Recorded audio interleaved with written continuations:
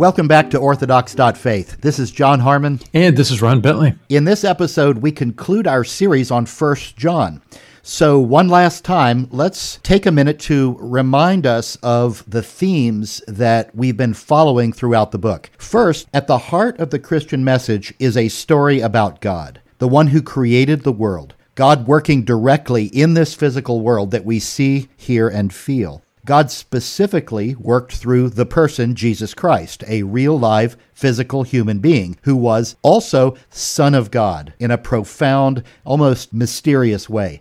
We've been calling this a concrete gospel, a message that maintains that God created the world and created it good without denying or endorsing the evil that envelops it. Second, we've been tracking a heavy dose of dualism in John's letter. He readily draws on stark metaphors to describe the early Christian situation: light and dark, life and death, and even sons of God and sons of the devil.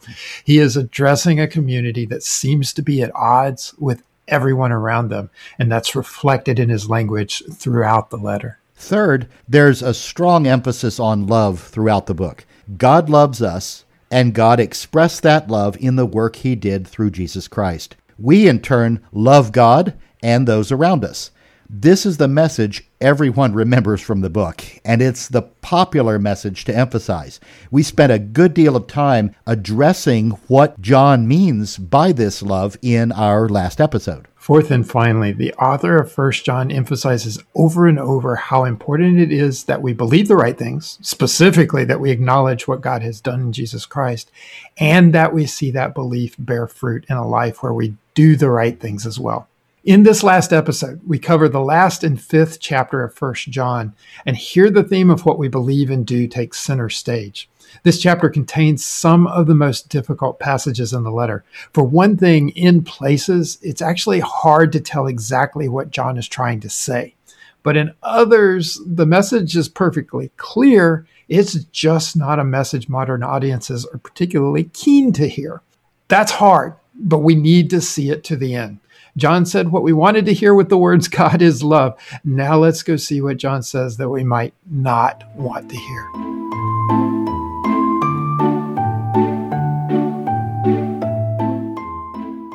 The first 5 verses of chapter 5 sound on the surface to be a bit circular. They begin and end in the same place. First, he says, everyone who believes that Jesus is the Christ has been born of God. That's how it starts. Then he says, who is it that conquers the world but the one who believes that Jesus is the Son of God? That's how it ends. Notice the two titles here. They're essentially synonymous. At the beginning, Jesus is Christ, and at the end there, Jesus is Son of God. John, I believe there's a good reason in the history of Israel to tie those two titles together. In particular, to my mind, I'm seeing Psalm 2. Am I headed down the right road here? That's a good example, actually. It was not uncommon in the ancient Near East to see the title Son of God, or Son of a particular God in an ancient pantheon, to be applied to a human king. Okay. Israel participated in that tradition, and we see it come through in a place like Psalm 2. However, there's no doubt at all that Psalm 2 was also pointing to more than an ordinary royal individual. It was clearly understood messianically. That means it was a psalm that pointed to the Christ, or the Messiah in Hebrew. Son of God and Christ came together in Israel's history and theology. When we see these used in the way that John writes here, we just can't help but come face to face with the fact that none of it makes any sense outside of the story that the Old Testament tells. I would expect you to say no less. What John writes here is firmly and unmistakably rooted there. So I'm gonna cheer that one on, Ron. Even as he opens with believing that Jesus is the Christ, though, John immediately ties it to being born of God. Those who believe Jesus is the Christ are the ones who are born of God. On one hand, this is no surprise to us. We now know to expect this in the Johannine literature. However, I want to be clear about what John is trying to say here. I think we sometimes try to soften the blow. John is saying something deeply offensive to our modern secular way of thinking. Yeah. First, the background. John writes in a context where he assumes God created the world around us and created us. We and our world rightly belong to God. Nevertheless, this basic assertion has been widely rejected by most people, by the world, to use John's terminology. It's been rejected by the majority of the population that worship Greek and Roman gods and goddesses and don't acknowledge their creator. But it's also been rejected by those in the local Jewish populations who refuse to acknowledge what God just did in Jesus Christ. In essence, God's world has become enemy-occupied territory.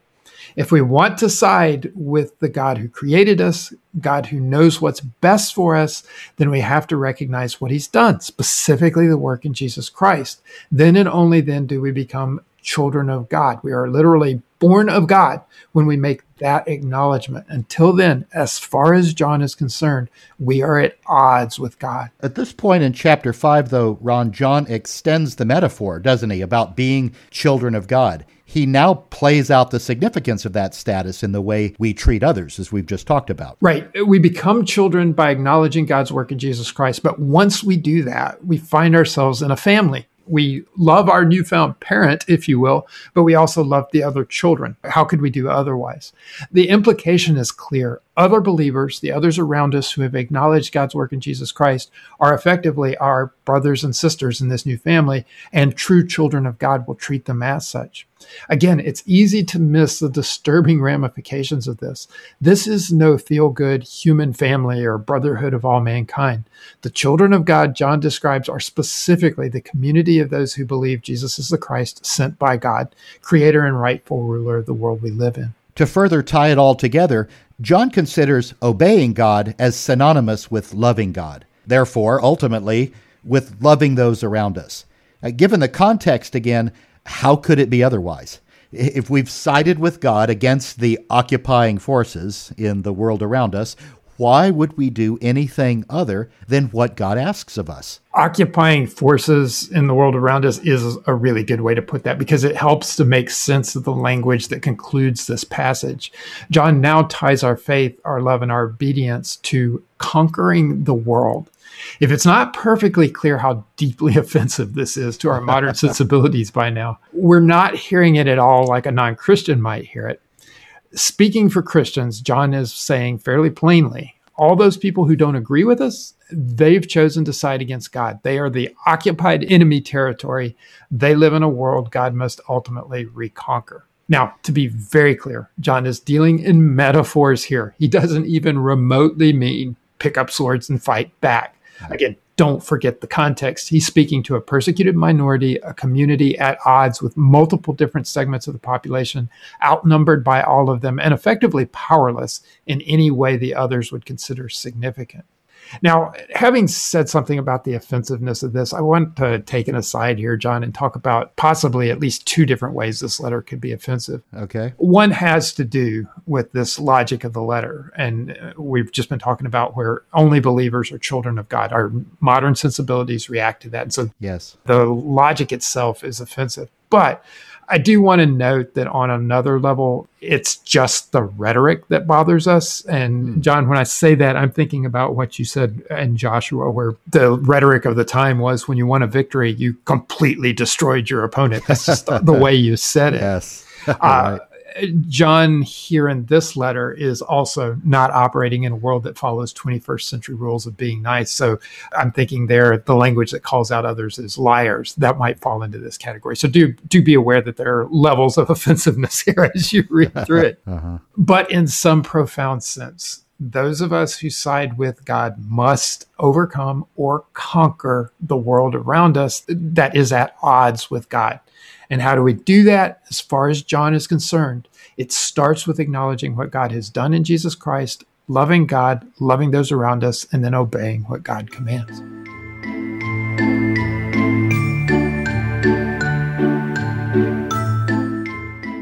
The next section starts in verse 6 with a baffling statement. He says, "This is the one who came by water and blood, Jesus Christ, not with the water only, but with the water and the blood." What is going on here? John, this is one of those places where it is hard to say with certainty what John was talking about. I've seen the suggestion that this refers to Jesus' baptism, the water, where the voice of God speaks from heaven, and then Jesus' crucifixion, the blood, and then ultimately the resurrection there. John does argue a verse or two later that God's testimony is greater than a human's testimony. I think that supports identifying baptism and crucifixion as water in the blood, because those are two places in the gospel accounts where God is clearly at work doing something humans themselves cannot do. What is much clearer, though, is what John says immediately following this. Specifically, the Spirit is the one that testifies, for the Spirit is truth. Now we're back to a clear, common Johannine theme.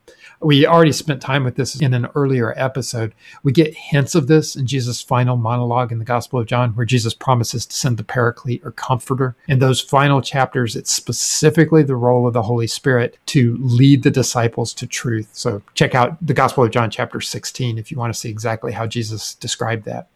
But we've also seen this same assertion multiple times here in 1 John.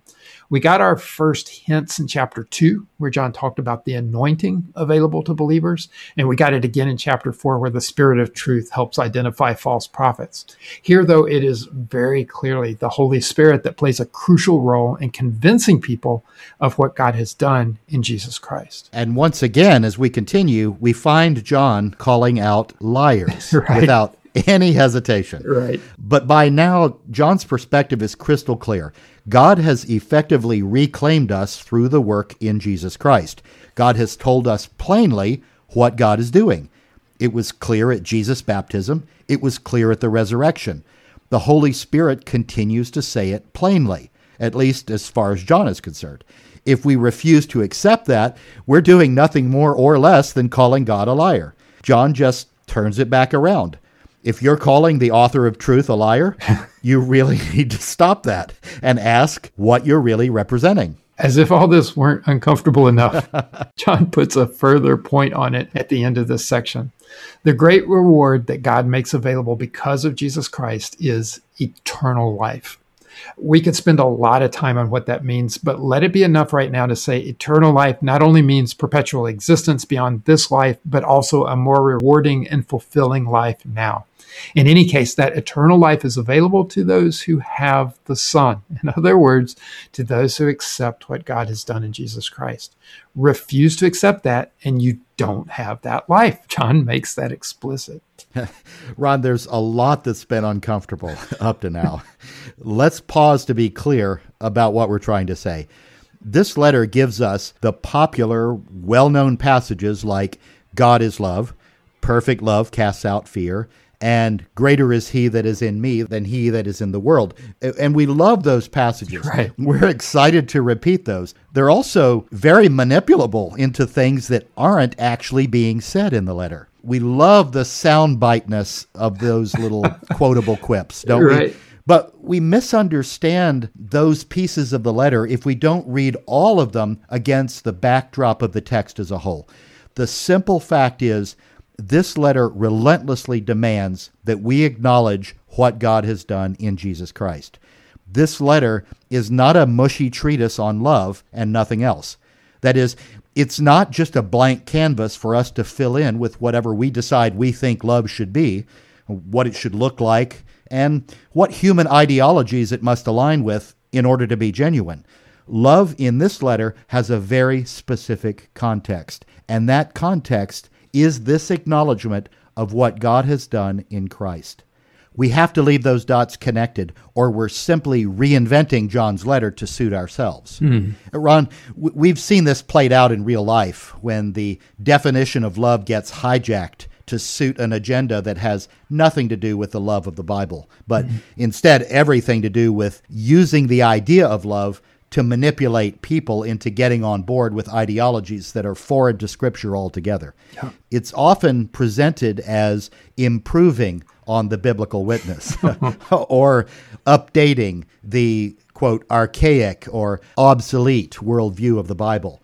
The damage and the havoc that can wreak in a church is incalculable. But I want to be careful not to dwell disproportionately on how this letter gets misused, because the underlying news here in what the letter is saying is good. There's something positive and joyful that is firmly rooted in reality, in what the first Christians saw and heard. Ron, to circle back to the opening of the letter. John and I recognize this tour through 1 John has not been as lighthearted as some of the other things we've done, even when we were dealing with fairly weighty topics. To be fair, the author of this letter is not happy. I think I may have said spitting mad when we started. Ah, yes. And John, you and I have both watched this letter get twisted out of its context to say things the author would have vigorously opposed. So to be clear, we're not happy either. As they used to say in the online gaming world, we might both be a bit salty about this. Or if you allow me to switch metaphors, a tour through this letter tends to aggravate old wounds.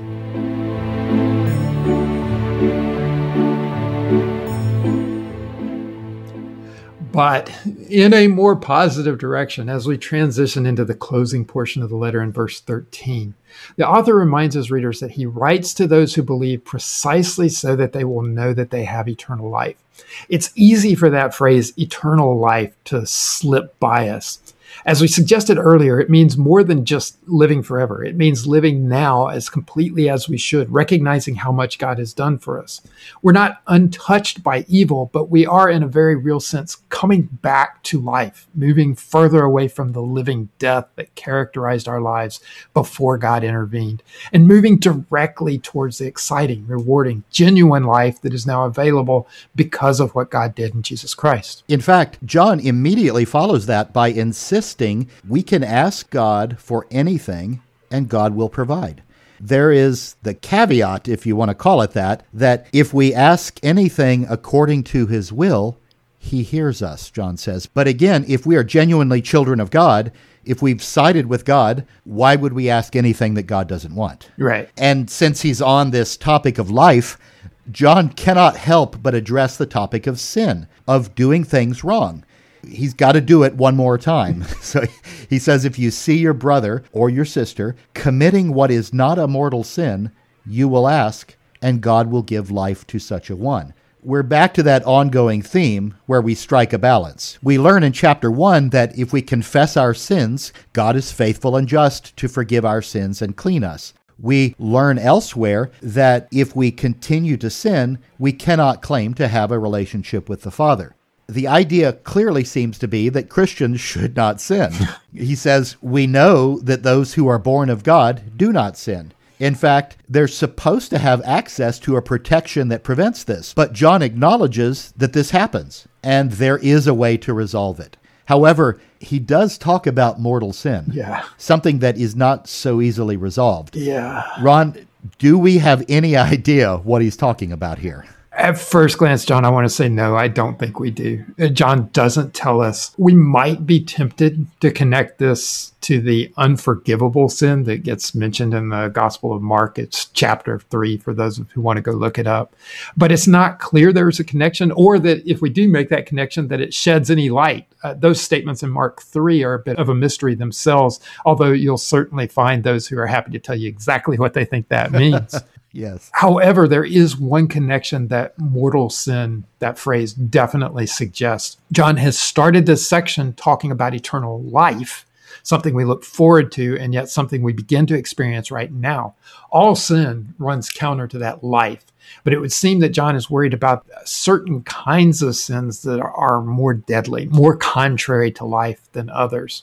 And John, as I think about this, if I had to speculate, and this is very much speculation, I guess that this mortal sin has to do with the denying that Jesus is the Christ or the Messiah that John mentioned earlier in the letter. Given everything else we've heard in this letter, given the way John is treating those who have left the community, he's treating them in many ways as hopeless. That might best explain what he has in mind here. But again, I wouldn't hang too much on that. That's speculation there. It will come as a surprise to no one, though, that I want to just take a moment to point out how apparently Trinitarian the penultimate verse of this letter is. There would seem to be an emphatic endorsement of the deity of Jesus Christ in verse 20. He is the true God and eternal life. No surprise there, Ron, not from John and not to hear you put it that way. But what might be a surprise is the last verse itself. Yeah. The conclusion is abrupt, and it seems to be disconnected from anything that went before. John says, "Little children, keep yourself from idols." John, and that just comes out of the blue. I read it this way. Oh, by the way, idolatry would be the opposite of everything I've just admonished you to do. Huh. It's perfectly consistent with all the Old Testament connections we've been making in the letter, but we might be able to say just a little bit more. Again, if we were right about the primary context of this letter, a disagreement in the Jewish population about whether Jesus is the Christ or not, then most of the letter has been addressing that particular concern. At least that's how we've been reading it up to this point. At the same time, though, this will be a group of congregations who live in a world where normal pagan worship, the worship of Greek and Roman gods and goddesses, is all around them. They can't leave their homes and go fetch water without coming face to face with it at every corner. There's always this temptation to give in to those pressures as well. So John reaches the end of the letter. He's been talking about this internal disagreement head on, but he said an awful lot about the work of God in Jesus Christ, where the love of God ought to get us. Now, just for the record, he adds, hey, unless it isn't perfectly clear, any interaction with idolatry also runs completely counter to everything I just said.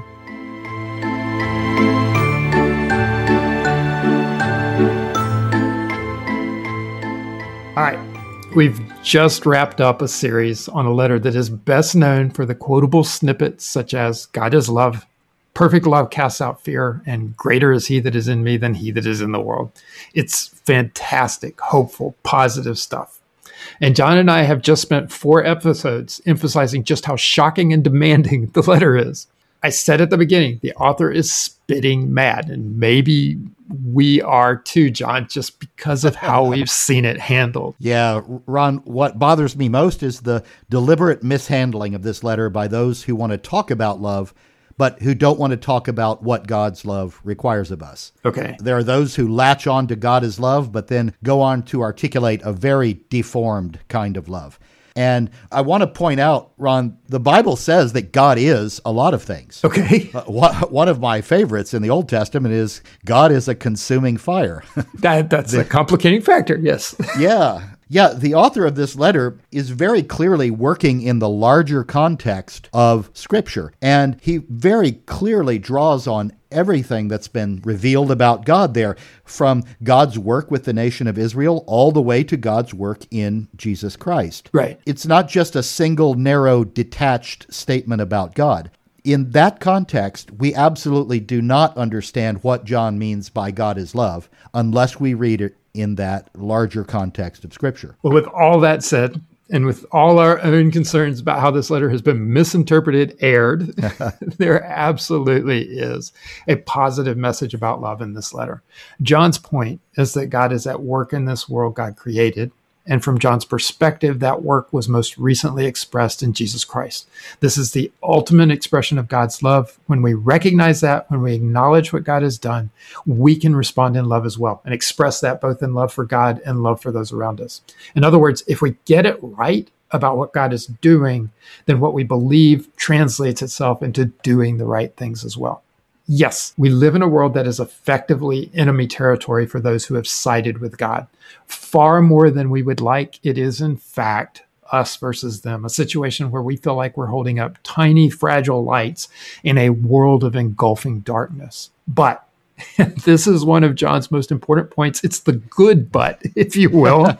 We have eternal life. That eternal life is something we look forward to in the future, but it is also something we experience right now. It is the reward of knowing God's love and ultimately seeing that love expressed through us as well. And there, we've got to leave it. Indeed, we must. In the next episode, we begin a new series. And Ron, we've decided to tackle something fairly big, haven't we? Yes, we have. We're going to return to our original opening series of the podcast. It's where Orthodox.Faith was born. For those who haven't heard it, it was a 9-episode introduction to basic Christian theology. That series followed a slightly different format. We each presented our own short solo introduction to the topic of the episode, and then we got together to discuss it. Right. And I think, John, you and I agreed it would be worthwhile to come back to this for a couple of reasons. One is that we'd just like to revisit the topics, but the other is that we think we can do it better now. We'll tighten up the discussions a little bit, perhaps shorten the episodes a bit. Yeah, those episodes did tend to be longer. And frankly, we've gotten better with the mechanics too. Yeah. We conduct the discussions better and edit the results better, and our audio quality is better. So in any case, we see that series as one of the most important statements about who we are and what we represent. As we near the end of our third year doing this, we just want to check back in, work our way through that material again, and do it well. So that's where we're going to pick up in the next episode. For more information about this podcast and our other activities, please see our website at orthodox.faith. That's orthodocs.faith. Thank you for listening.